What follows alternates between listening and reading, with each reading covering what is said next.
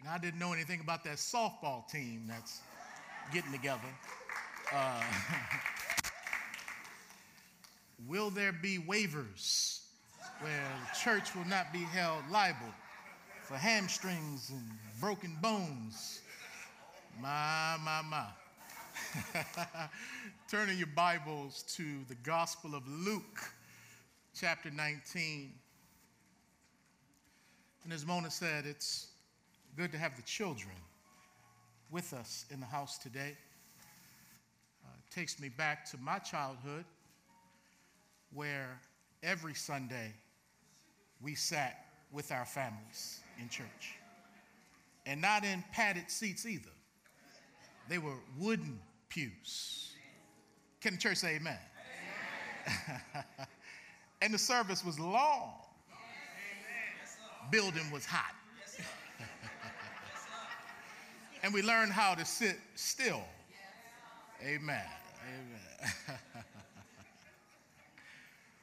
Yes, Luke chapter 19, beginning at verse 1.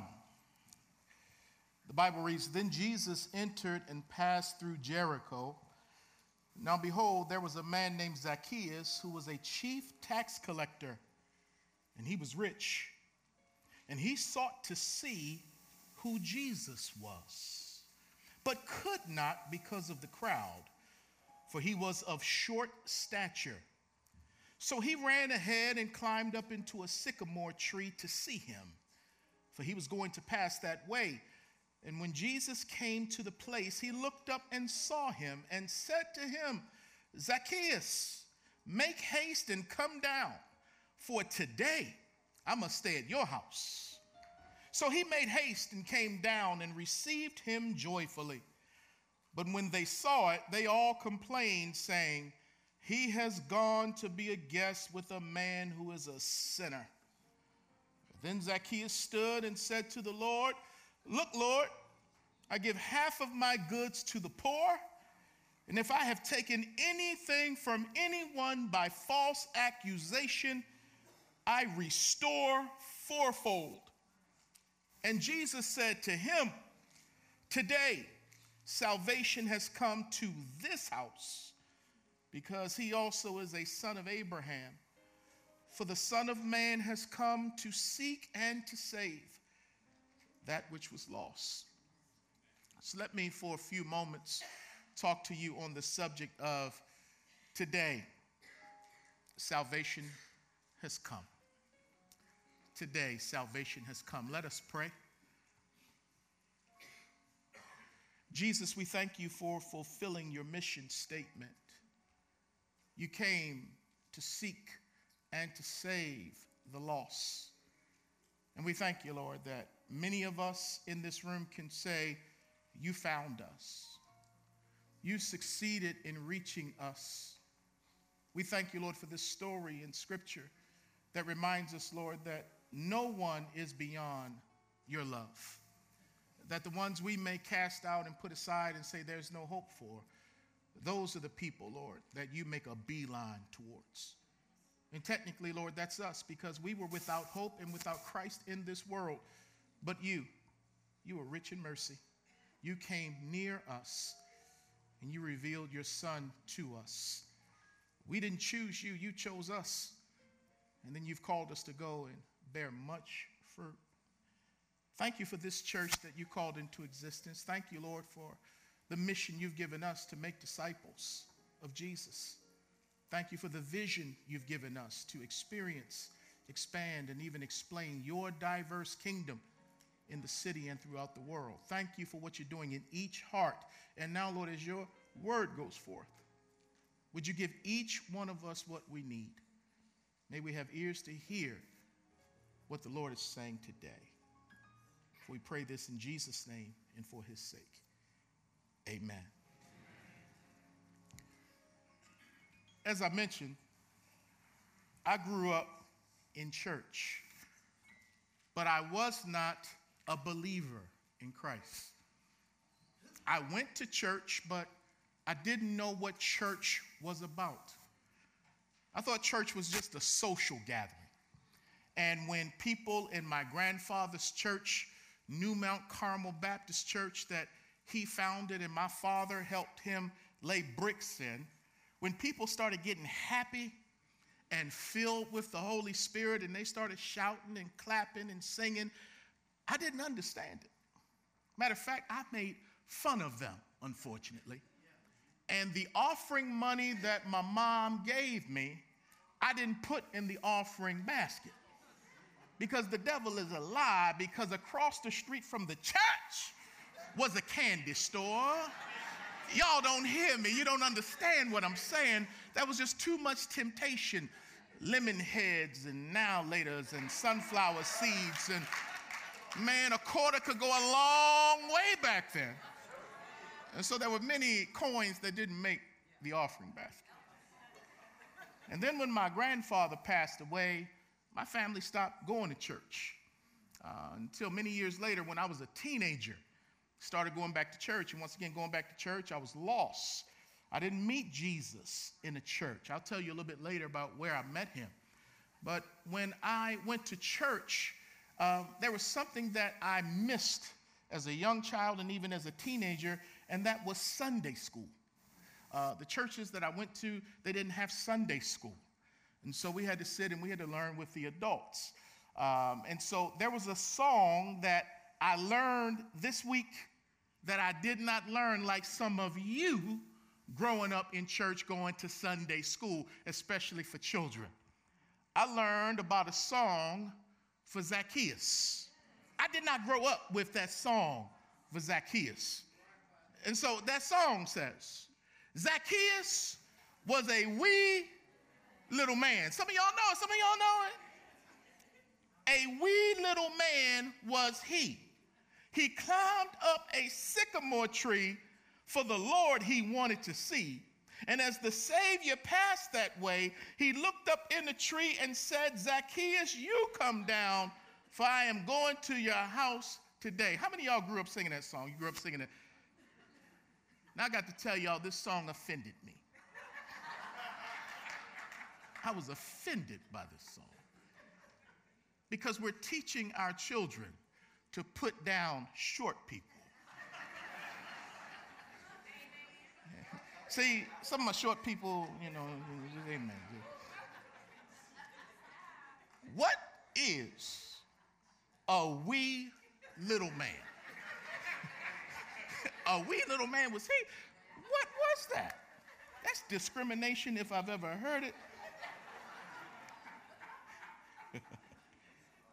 But when we come to Luke 19, Jesus is making his final journey up to Jerusalem.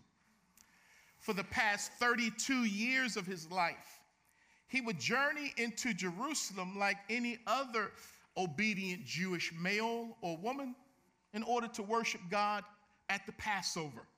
So he would go up with the throngs of people coming in from the north of Galilee, going south and going up the mount to Jerusalem. So for 32 years, he would go to Jerusalem to eat the Passover lamb with his people. But on this final Passover, which some would say in his 33rd year, he would be the Passover lamb for his people. And I want you to see something in this text.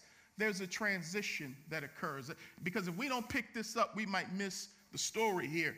And the transition is this. The narrative begins outside, and then it moves inside. It goes from a sycamore tree into Zacchaeus' home. It goes from a public moment with the Lord to a private moment with the Lord. It goes from being outdoors, then it transitions into the indoors. So we've got to see that. And matter of fact, I see 2 points from that.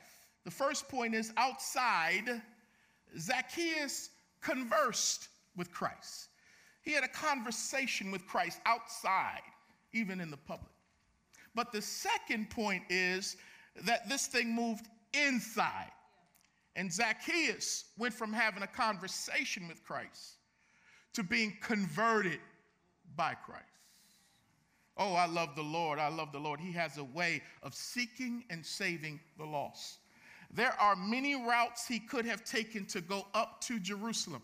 As a matter of fact, this is the only time we read where Christ found himself in Jericho. Now, he would preach about Jericho, but this is the first time we read of him actually being there. Doesn't mean that he wasn't there any other time, but this is the first time one of the Bible writers said that he placed his feet in Jericho. And I have a strange feeling that he was intentional to, again, many routes he could have taken, but he was intentional to go through Jericho, just like he was intentional in John chapter 4 to go through Samaria. Because there was a woman waiting for him in Samaria who needed to know of his saving grace.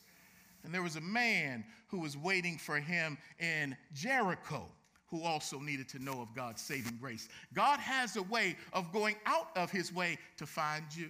He has a way of making this thing personal and up close. And on that day, he met Zacchaeus and Zacchaeus met him. So let's look at the first point. Outside, Zacchaeus converses with Christ. So we see in verse 1, it says, then Jesus entered and passed through Jericho. And Jericho is one of the oldest cities of the world. It was the place that when the Israelites came into the promised land, that was the first stronghold that they had to conquer. As a matter of fact, later on, Joshua even gives this pledge because this area was so cursed. He would say that this city, this area should not be rebuilt. But men went on and rebuilt it because it sat in a fertile area. And there were many palm trees in Jericho, and it was also situated near a trade route. So there was a whole lot of money to be made because people would often vacation there because it has such a stable and cool climate. And so many of your rich people would not only live there, but vacation there, which is why Jesus said that on the road from Jerusalem to Jericho, there would often be thieves hanging out on the road because rich folk would often come back and forth from Jericho to Jerusalem because there was money in Jerusalem. In Jericho, excuse me. And so this place, Jesus decides to go through. And this happens to be Zacchaeus' city. And it's located 15 miles northeast of Jerusalem. But I want you to see something here about Zacchaeus. As Elder Bob just said in his introduction for the offering, you're going to see some unconventional things being done by this man. He's only found here in Luke 19. In just a few verses, we're going to see a whole lot about his character. And he's going to do some things that are not common. Because sometimes when we're pursuing Christ, we're going to be called to do some things that are not conventional. First thing I want you to see in verse 2 is that his name, Zacchaeus. Zacchaeus' name means pure. So when mama and daddy had him, they looked at their baby and said, oh, this is such a pure-looking baby. We're going to call him pure. It can also be translated as justified. So mama and daddy named their baby for what they expected and believed their baby would become, and that is pure and justified. But Zacchaeus, like a whole lot of us, including your pastor, got off path growing up. You know, the Bible says, train up a child in the way in which he or she should go. And when they're old, they won't depart far from it. So when mama and daddy named their baby pure, their baby grew up to be a man who did not walk in purity. Why do you say that? Because he not only was a tax collector, but he was a chief tax collector. And the Jewish people hated the tax collectors because they knew that their jobs were crooked. Because the tax collectors worked for the man. They worked for the government.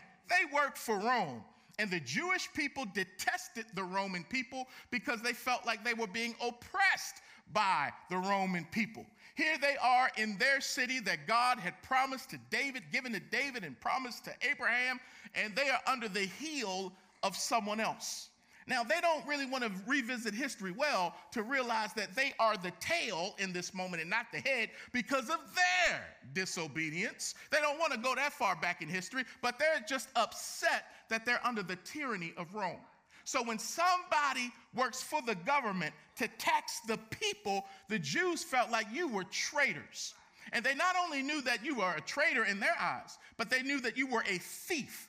Because as you work for the government to get their base tax from the people, the tax collectors would charge over the base tax in order to pad their own pockets. And you couldn't argue against them because they had the government backing them up.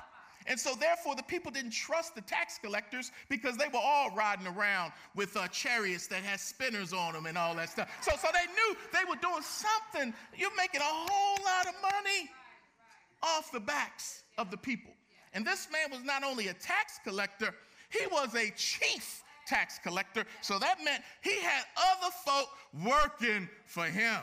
So Zacchaeus was the man as far as worldly standards are concerned. He's like the neighborhood drug dealer who, let me go on. But anyway, he's rich. And the people know that he's rich because he has been fleecing the people as a chief tax collector. So they resented him. Mama and daddy named him pure, but he grows up and he takes a job, he takes a career that is not pure, that doesn't help his people, that hurts his people. But I'm so glad that there's still more to the story. And I don't know where you are today. I don't know what you've been going through. You may have a child that you have been raising in the fear and admonition of the Lord, but they have veered off and they don't represent the Lord that you raised them to know. I just want to encourage you. God may not come when you want him to come, but we got to believe that he's right on time. And we got to trust the seed that we planted in our children, that although they may have strayed, they're not going to stray too far, that at some point God's going to bring them back. We don't know when. We're going to keep on praying because there's more to the story. If we just stop at verse 2, we would think that Zacchaeus had no hope, but there is a verse 3. And I just want to tell some parent, I want to tell somebody that's living in sin, you're not living up to what you've attained in Christ. I'm here to tell you there is a verse 3. You've got to stop. You've got to come out of the darkness. This thing has got to change because God has his hands on you. So it says in verse 3 that he sought to see who Jesus was. So this rich man who was a chief tax collector, not living up to the name that his mama and daddy gave him, he wanted to see Jesus. Where did that desire come from? It had to come from God, because the Bible says in Romans chapter 3, no one understands and no one seeks after God. We can't seek after God because we're dead in our sins and in our trespasses. So God must seek after us, touch our hearts to want him. So the reason why he is seeking Christ, he's a seeker, is because God has touched his heart. And maybe, just maybe, God is allowing the circumstances to unfold whereby Zacchaeus is sick and tired of being sick and tired. Because that money that he has can't fill that void in his soul. That stuff that he's doing on the side to appease his flesh and hanging out with this crowd, there's still an emptiness in him. And he's been hearing about this way maker, this wonder worker. He's been hearing stories not only about how Jesus does great things, but Jesus also has this way of hanging out with outcasts in the society. So he's heard enough of the good news. God is touching his heart so that when he hears that Jesus is coming that way, he's like, I've got to see him. But he couldn't see him because of the crowd. Why? For he was of short stature.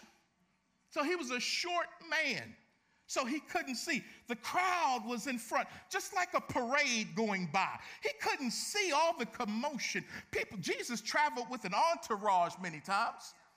And watch this, the closer he got to the cross, the smaller those crowds became. But he traveled with an entourage, so it was a big thing to do when he was coming into your area, because he just healed some blind people in chapter 18. Man, good news is just following this man. So it's like a parade, and when you're at a parade and you're short and you cannot see, And then if people don't like you, they ain't going to step aside and let you see. They don't like you, Zacchaeus, because you done robbed these folk. They ain't going to make room for you to see.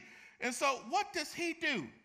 Because he understands money, there's some ingenuity in this man. So he decides to run ahead in verse 4 and climb up into a sycamore tree to see him, for he was going to pass that way. Some of us may have stopped at, I can't see because of the crowd. I'm going home. No, remember at parades, you would sit up on top of something, on top of a mailbox, get on top of your father's shoulders, because you were going to see. You weren't going to take no for an answer.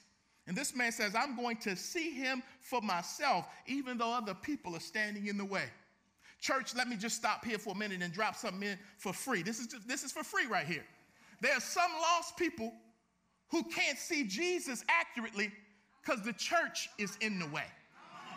And they can't see him well because all they see are our backs. And they can't see the face of the Lord, and they don't even see our faces because we won't turn around and show love to them in the name of Jesus. So there's some people that don't even know Jesus, don't want Jesus because of the church getting in the way.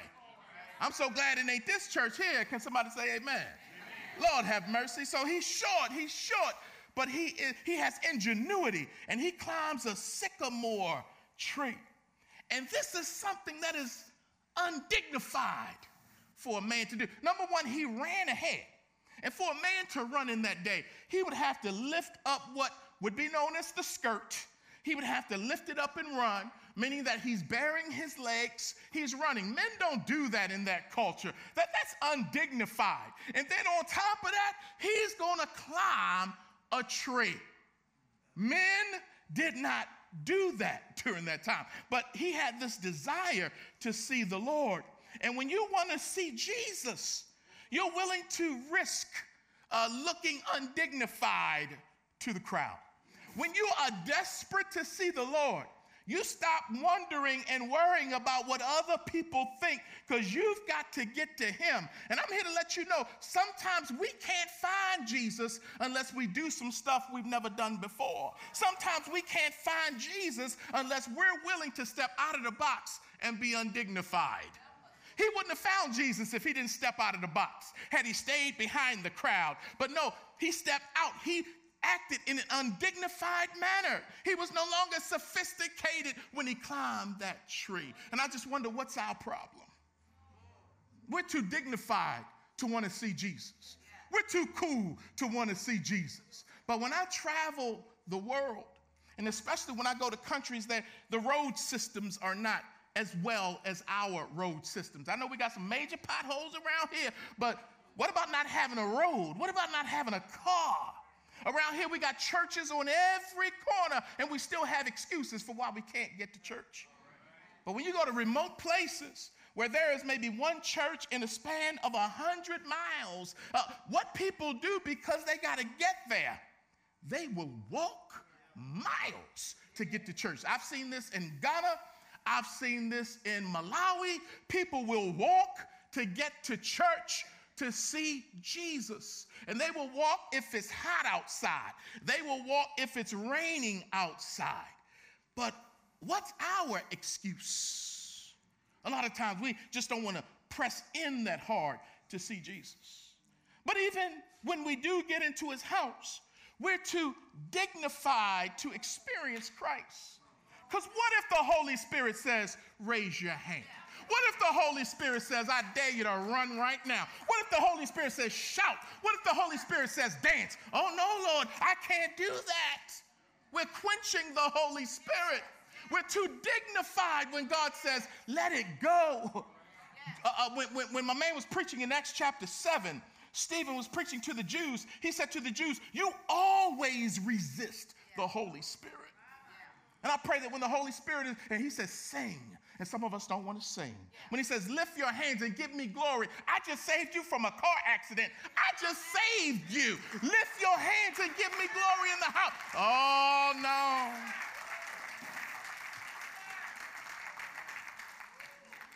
If the pastor says the altar is open, that's too undignified. People think I got it all together.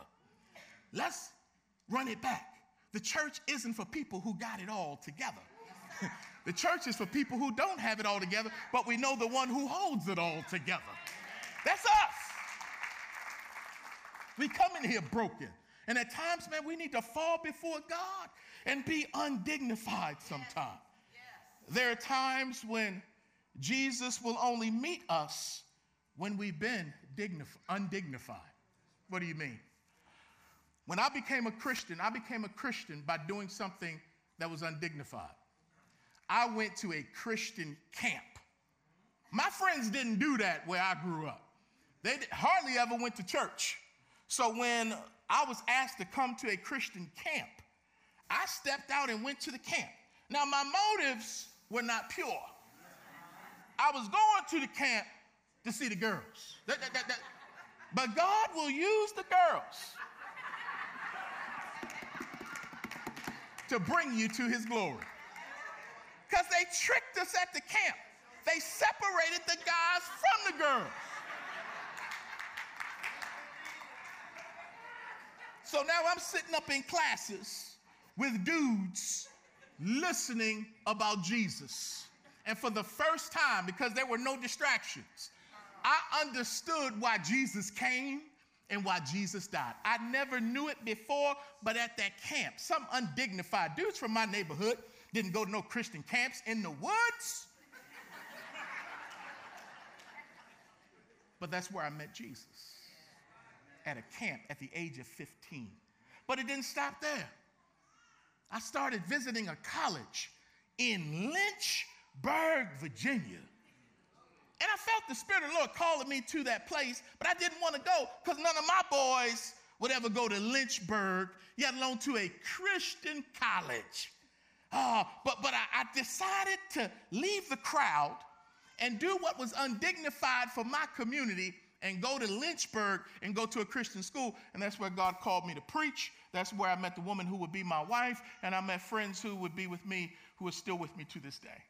Did something undignified. And then when it came time to come to Nashville, coming to Nashville was undignified. When I was in Baltimore, it was one thing to go to Virginia. Now, Lord, you're sending me to Nashville? All I knew about Nashville was from Hee Haw.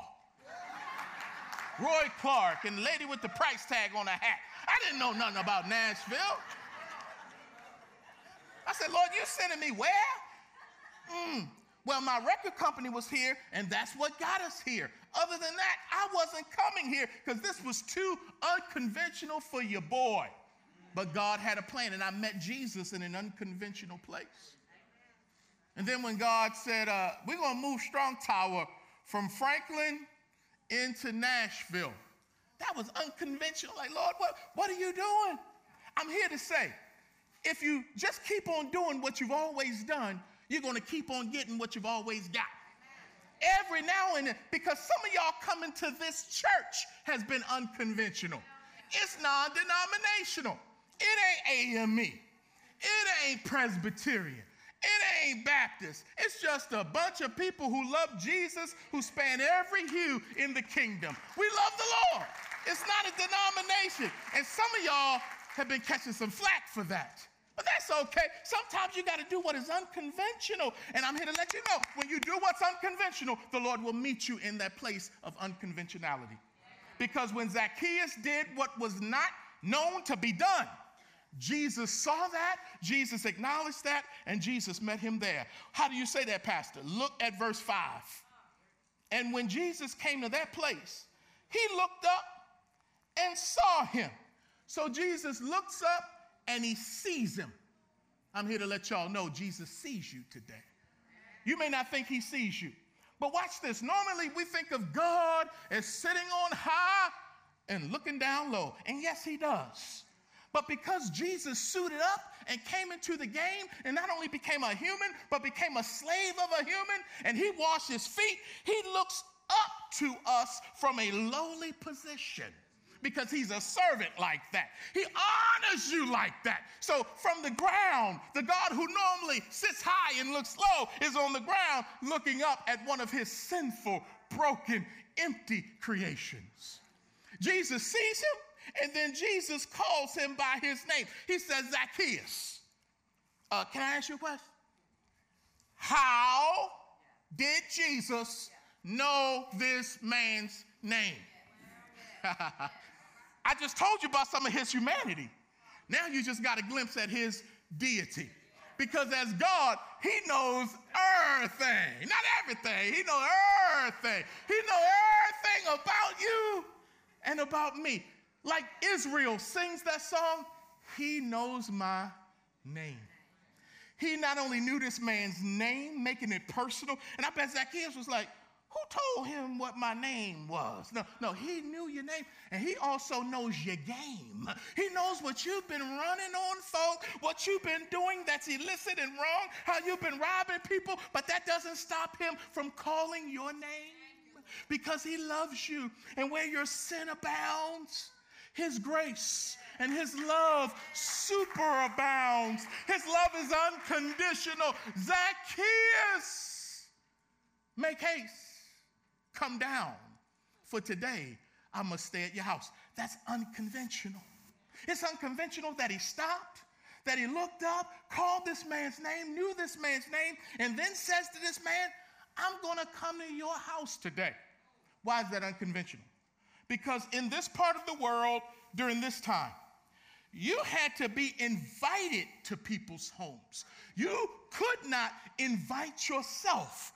That was just against the custom of the day. So when Jesus says, I'm coming to your house, he was being unconventional, because had it been conventional, Zacchaeus would have said, I want you to come to my house. But Zacchaeus ain't thinking about moving this narrative inside. He just wants to see Jesus. But Jesus has more than just seeing him on the outside. Jesus says, I got to meet you on the inside. So guess what? I'm coming into your house. I'm coming into your life. He invites himself in.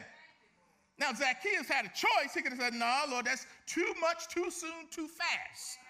But because he was hungry for God, he was desiring God. Verse 6 says, so he made haste and came down. I wonder if he jumped off the limb or if he climbed down. He received him joyfully. Yeah. And isn't that what happens when we answer the call of Christ? We receive him with joy. But can I point out verse 17? But when they saw it, who is they?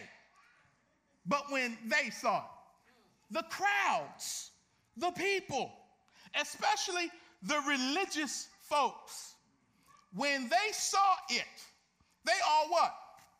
Complained. They criticized, saying, he has gone to be a guest with a man who is a sinner. In other words, we don't do that around here. Why is he doing that? He's going to eat with a sinner because in that culture, when you ate with someone, it was a sign that you had accepted that person. You were in agreement with that person. So Jesus would often sit down with sinners, much to the chagrin of the religious community, because Jesus did not come to be sought. Jesus came first to seek and to save the lost. He came on a mission to come after sick people, after blind people, after prostitutes, after thieves, after sinners, which all of us are if we can admit it. If we can't admit it, then we won't get healed by Jesus. We won't get help by Jesus. And so the crowd, they are criticizing him. And I learned from Jesus that to be an effective leader, you must know when to ignore the voice of your critics. Listen to me now. A lot of us are so driven by what other people say that we don't do what God's called us to do. Because we're more afraid of them than we are of disappointing God. But when you follow God, there's going to come a time where you're going to have to ignore the voices of the critics saying, why are you doing that? Why are you going there? Why are you marrying him? Why are you doing that job? Why are you going to that church? He's called you where? To the mission field? People got a whole bunch of opinions about your life. But check in with the one who's the author and finisher of your faith before you allow what people say to affect your life. And sometimes you've got to ignore the crowd. Every now and then you talk to them. We see Jesus talking to his naysayers. Sometimes you got to answer a fool. But don't waste too much time there. Because you can't convert a Pharisee through a debate. Oh, that's too much. I said too much right there. You can only convert a Pharisee through love and by them watching. What makes you think Nicodemus, why did he come meet with Jesus? Because he saw something different about him. And last week, Joseph of Arimathea, they came out because of the love of Christ compelled them, not necessarily an argument that won them. And so there's a time you answer the fool, and then there are other times you don't answer the fool. And right here, Jesus said, I ain't paying y'all no mind, because this is why I came. Zacchaeus, I'm coming to your house. Now watch the change here. There's a transition that's going to occur now in verse 8. Now we're going to see this narrative move inside. Verse 8 is going to let us know that they're now in this man's house. So before I even get into verse 8, let me use my sanctified imagination here, because they're going to jump deep into some conversation in verse 8. But before you get to that deep place in verse 8, some conversing happened between verses 7 and 8 in the house. Jesus goes into the house of a chief tax collector, which many of the Jews, they thought that was unconventional and disgusting, that he would do that. So Jesus is in there talking. And I say to myself, what were they talking about? Because Zacchaeus is about to make some serious claims here in a minute. What led him up to that place? I have to believe Jesus was sharing the good news with Zacchaeus. The good news that he was the Messiah who came to save sinners. And yeah, good doctrine, necessary, got to have the truth. But here's what I also think happened in my sanctified imagination. When Jesus traveled like that, he traveled with his boys, his disciples. So when he went to stay in his house, because this man was a rich man, so his house was big enough not only for Jesus, but also for his 12 disciples. So as they're in this rich man's house and Jesus shares the good news, I got to believe Matthew, Levi, a former tax collector, started sharing his testimony. Let me tell you what this man did for me. He didn't look at my sin. He looked at my soul, and he loved me.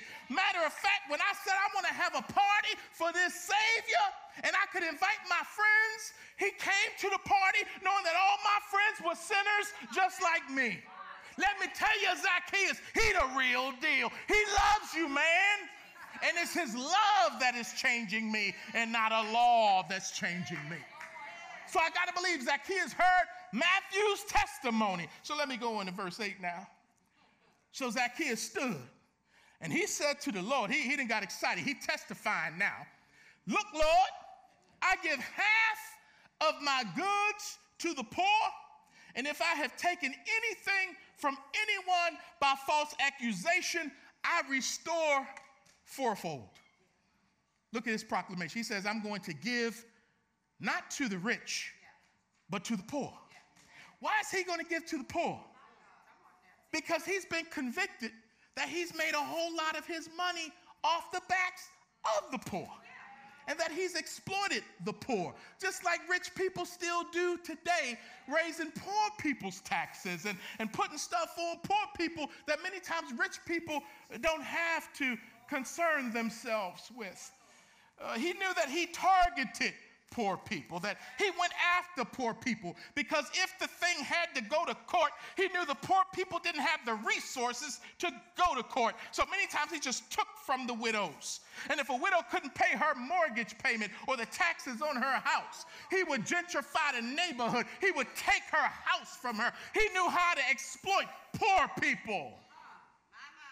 And so the first thing out of his mouth is like, Lord, I'm going to give half of my wealth that I have accrued to poor people, because I've gotten so much of my wealth from poor people. And God didn't tell him, let's talk about your money. No, we don't see that in the text. he started talking about his money on his own, because your money is always an indicator of where your heart is with God. Where your treasure is, there your heart will be also. Because there was a time that money was this man's master. But now Jesus is this man's master, and he's not serving mammon anymore. And the proof, he's willing to give it away. This is different from the guy in chapter 18, the rich young ruler who came to Jesus. Talking about, I've kept the law, you know. I've done it all right, you know. I've obeyed my mother and father. I've always honored them. I haven't stolen anything. Jesus like, okay. So not only are you rich, you're delusional right now because you don't think you're a sinner. Okay, go sell everything you have, give it to the poor, and then come follow me. You know the story. Homeboy walked away sad because he had a whole bunch of stuff. And Jesus didn't chase him. And then Peter stepped up. Lord, what's going to happen to us? We done left everything to follow you. And I love Pete, man. So Zacchaeus stands in contrast because Jesus says it's easier for a camel to pass through the eye of a needle than for rich people to enter the kingdom of God. Because it's hard to enter the kingdom if you don't need God. Because you can buy what you want. You can do what you want. You don't answer to God. People answer to you because you got money. So it's hard for rich people to be saved, but that don't mean rich people can't get saved. Boom, Zacchaeus gets saved. And when he gets saved, all of him got saved, including his wallet and checkbook. Oh, wait a minute. Watch out. Don't throw a shoe at me, don't.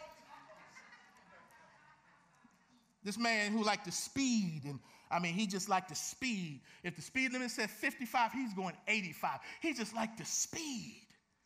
And then when he got saved, oh, man, everything about him changed but speeding. So when the pastor baptized this man, everything went under the water but his pedal foot. He's like, I just can't take that under the water. I ain't ready to surrender that yet. And God done got a whole lot of things under the water. But that money, he's a patient God. He's going to get it all under submission. And for Zacchaeus, it didn't take him a few years. It just took him a few moments, and he got under the authority of Christ. And then he says, I'm going to restore. Let me see here. Let me read this, make sure I don't mess this up. I'm going to restore if I have taken. And you can read if in the Greek as since. Not if. Since I have taken anything from anyone by false accusation, I restore fourfold. What is that all about? Well, in the law, the Jewish law. If you stole someone's animal and it died, you were under obligation from the law to restore 4 animals in the place of the one you stole. And then if you stole someone's animal and it was alive when they caught you, you were to restore not only that animal but 2 more animals. So he's talking about the law here. But if you stole someone's merchandise, according to Leviticus chapter 6, verse 5, you had to return their merchandise as well as 1/5 of what the merchandise was worth.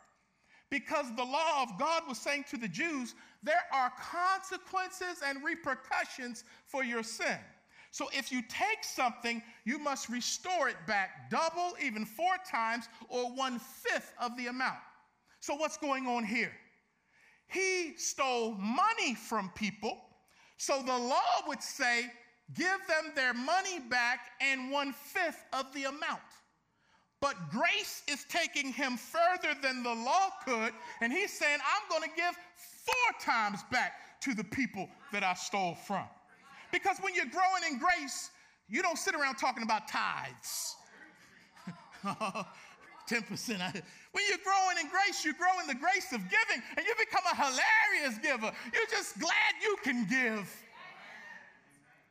So this man is growing in grace.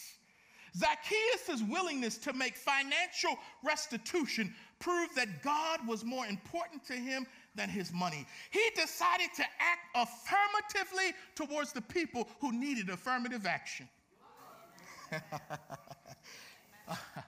He acted affirmatively. Jesus didn't legislate it. he compelled him by love. And he acted affirmatively towards people who needed affirmative action. Hang with me. Don't turn me off. Don't change the station. I'm almost done. Salvation in the present does not relieve a person from righting wrongs in the past. You can't say, well, I'm saved now, and all the people I did dirty, I don't need to pay them back. No, there may come a time where you have to pay people back. And Christians, unfortunately, are notorious for owing people money. This is why the church doesn't lend money to people. We just give money to people. Because back in the old days, we used to lend money to folk like we were like a credit agency or something. We give you in no interest, but just pay it back. Yeah, I'll pay it back. Then when people stopped paying the money back, me and the elders would look at folk real crazy-eyed and stuff like, we gave you the Lord's money, you said you would pay it back, and you haven't paid it back.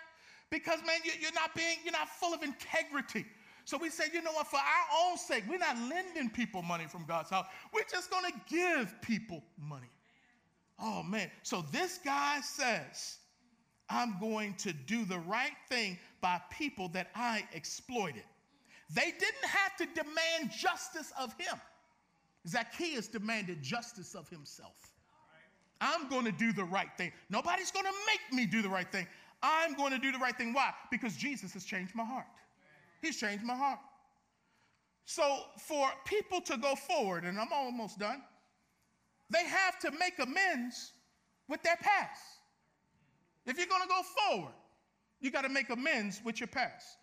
He didn't just accept greasy grace and not deal with the mess that he made over people. He said, I got grace, and this grace is compelling me to go back and right wrongs that I created and to make restitution with folks. And Jesus didn't stop him. I'm going to tell you what Jesus said in a moment. And so you got to go back. So for a nation to go forward, it has to make amends with the past. If a nation stole other people's land, what does repentance and restitution look like? If you stole some land from some folks and you're discovering land that already has people living there and you steal it from them and you enter into treaties that you break with them and you exploit them and murder them as a Christian people, what does restoration and restitution look like? Why are we not asking that question? If a nation stole other people, what does repentance and restitution look like? You stole land, you stole people. And not only did you steal them, but you enslaved them and discriminated against them for 350 years. And then when people like me start speaking about the victimization of what happened, you mistake it and think I'm being a victim. No, I'm not being a victim because I'm calling out the victimization. Because I know Christ, I am a victor. And because I know Christ, I got to call the lie to the table to meet the truth. I got to expose the darkness with light. I've got to be responsible to preach the whole counsel of the word and not let folk off the hook. What would America be like today if America had worked out something with the natives of the land? What would America be like today if Africans truly did come over here as immigrants and not as indentured servants that became slaves? What would America be like today? Well, it didn't happen that way. It happened another way. And some of the reasons we have problems today is because of what happened in the past.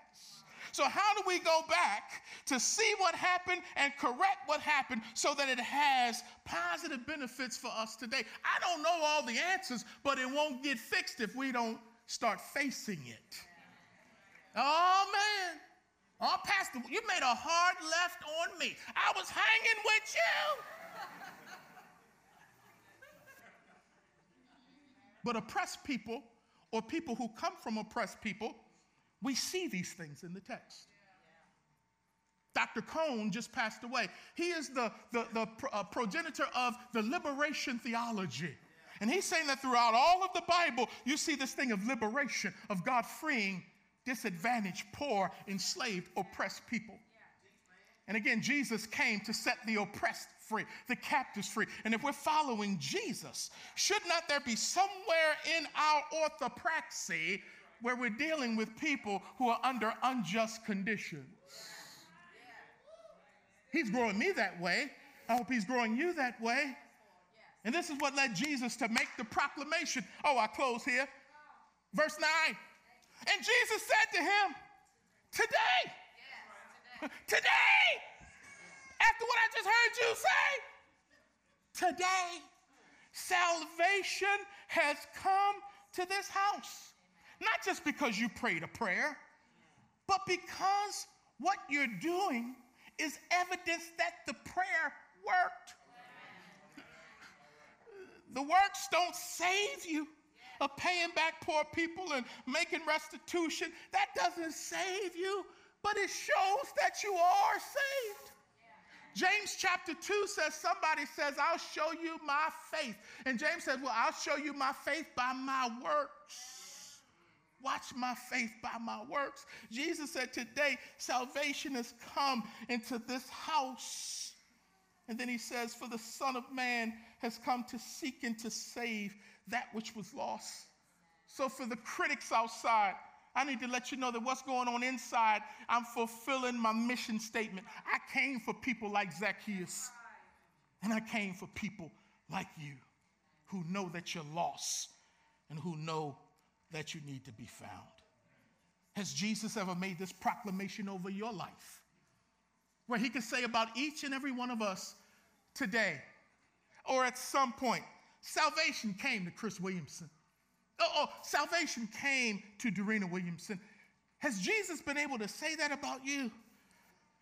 Because our story started on the outside, and then it shifted to the inside. And what happened on the inside changed everything on the outside going forward. Because Jesus working on the inside, changing things on the outside, is the manifestation of the gospel. And we're all at different places. But I pray that we're all moving in the continuum of grace and discipleship. So as you stand to your feet, I have a question to ask you as I close in prayer. As you stand to your feet, we saw God do the unconventional. And he met a man who was willing to be unconventional. And that man's life was changed. But someone may say, Pastor Chris, would you pray for me to do something unconventional? Pastor Chris, would you pray for me? I am a believer and I feel like God is calling me to seek out lost people. And the people God's calling me to who are on the fringes. Some church people and religious people don't understand who I'm called to. I'm called to walk the streets at night and give roses to prostitutes and share the love of Jesus with them. I'm called to go to the grunge crowd. I'm called to go to the hip-hop culture. I'm called to go to the White House. I'm called to go and reach folk who are lost. I'm called to go to a mission field that is dangerous. As we pray for our president, and as there is a deal going on between North Korea and South Korea, we thank God for what's happening there, but there are folks who are imprisoned in North Korea because of their faith. And they went into some dangerous territory to share the hope and love of Jesus. And I'm praying that the Lord would set them free through this peace accord that is developing. But they risked it all. And they did what was unconventional. We know that their reward is great in heaven, but Lord, we're going to ask that you set them free. God may be calling some of you to do stuff that's never been done in your family, to adopt cross-racially, to start a business, to give money away. He may be calling you to do something that doesn't make sense. Pray for me, Pastor. Somebody says, Pastor, the crowd's been getting to me, man. I've been worrying so much about what people say. That's taking more authority over what you say. Pray for me because the crowd's been getting me. Pastor, I've been called to do justice. I don't know what it looks like. I don't know but this man, Zacchaeus, did justice, and I want to do justice because that's what you tell me to do justice and to love mercy, to walk humbly. Pastor, would you pray for me? Pastor, I need to make restitution. I done did some people wrong. I owe some folks some money in this room, and I ain't paid them back. And I need to do the right thing, and I need to go back and pay my debt. But above all, there may be somebody here saying, I'm ready to do what's unconventional. I'm ready to meet Jesus. And if he could climb a sycamore tree, I think I can walk up front and meet Pastor Chris and say, I'm ready to meet Jesus as my Lord and as my Savior. But I don't want that person coming by themselves. Because there may be somebody else here who says, I am a Christian, but I believe God's calling me to this unconventional church. And I'm going to stop resisting the Spirit, and I'm coming now. So this altar call, this unconventional altar call at 11:58 is for you. If you need to come because you want to join this church, you want to come because you want to meet Jesus, you want to come because God is calling you to do something unconventional, he's calling you to make some wrongs right, whatever it is, we're going to give you a moment. Now, if you don't come, that doesn't mean God didn't speak. I know he spoke. But somebody says, you know what? I need to seal this in prayer, what he's been saying. So come on. As Kevin plays lightly, come on. I'll pray for you. Come on, I'll pray for you. Come on, I'll pray for you. If you want to join this church, if you need Jesus, if there's a calling on your life to do something different, come on, I'll pray for you. Come on. Let's make it easy. Every head bowed and every eye closed. And if you need to come, you come on. Your family's praying for you. They're not in the crowd tripping on this transaction. They're in the crowd rooting for you right now. They're praying for you. God wants to break this church of religiosity. There's a slight bit of it here. We're a little puffed up. But when you're broken, you don't care. Those blind men in chapter 18, they were screaming, Jesus, son of David, have mercy on me. And the religious folks said, be quiet. Them blind folks said, I'm not going to miss my blessing. Jesus, have mercy on me. Jesus stopped, and he gave sight to those men. Strong Tower, we're just praying. We're praying. Come on, anyone else come.